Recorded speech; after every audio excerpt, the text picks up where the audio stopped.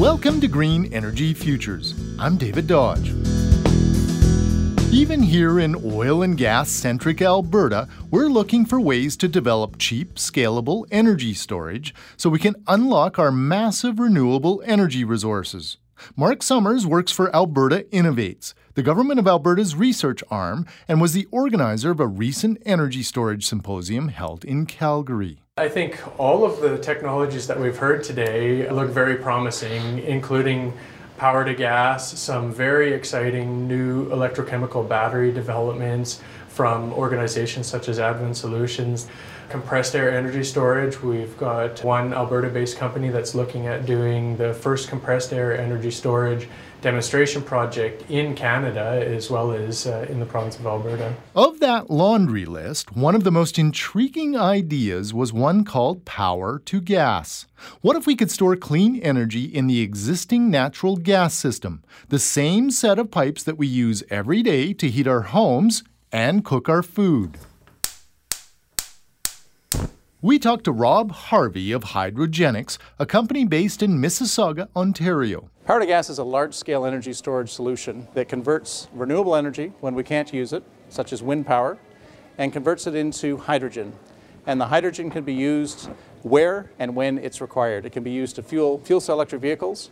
It can be used for direct injection into the natural gas system for long-term energy storage, or it can be used in refining for a renewable source of hydrogen for refining transport fuels. The underground natural gas storage system holds 800 billion cubic feet of natural gas.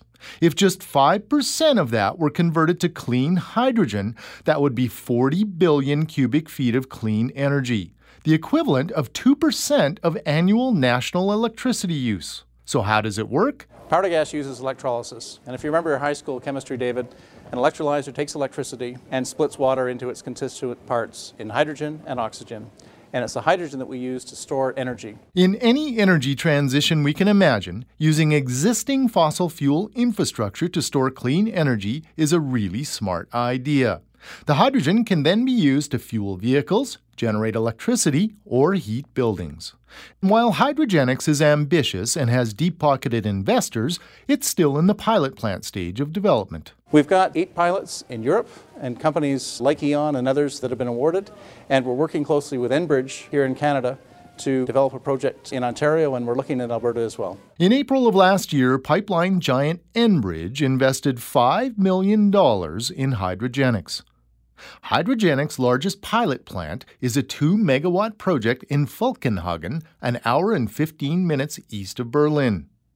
If this power-to-gas idea ever does take off, it will have an effect on the amount of carbon we emit. The carbon implications are you're displacing carbon-based natural gas. So if studies have been done by groups like Gas Technology Institute in Chicago and the GERG, which is the Gas Research Association in Europe, and the modeling and analysis they've done, you could go up to 10% blending hydrogen into the natural gas mix.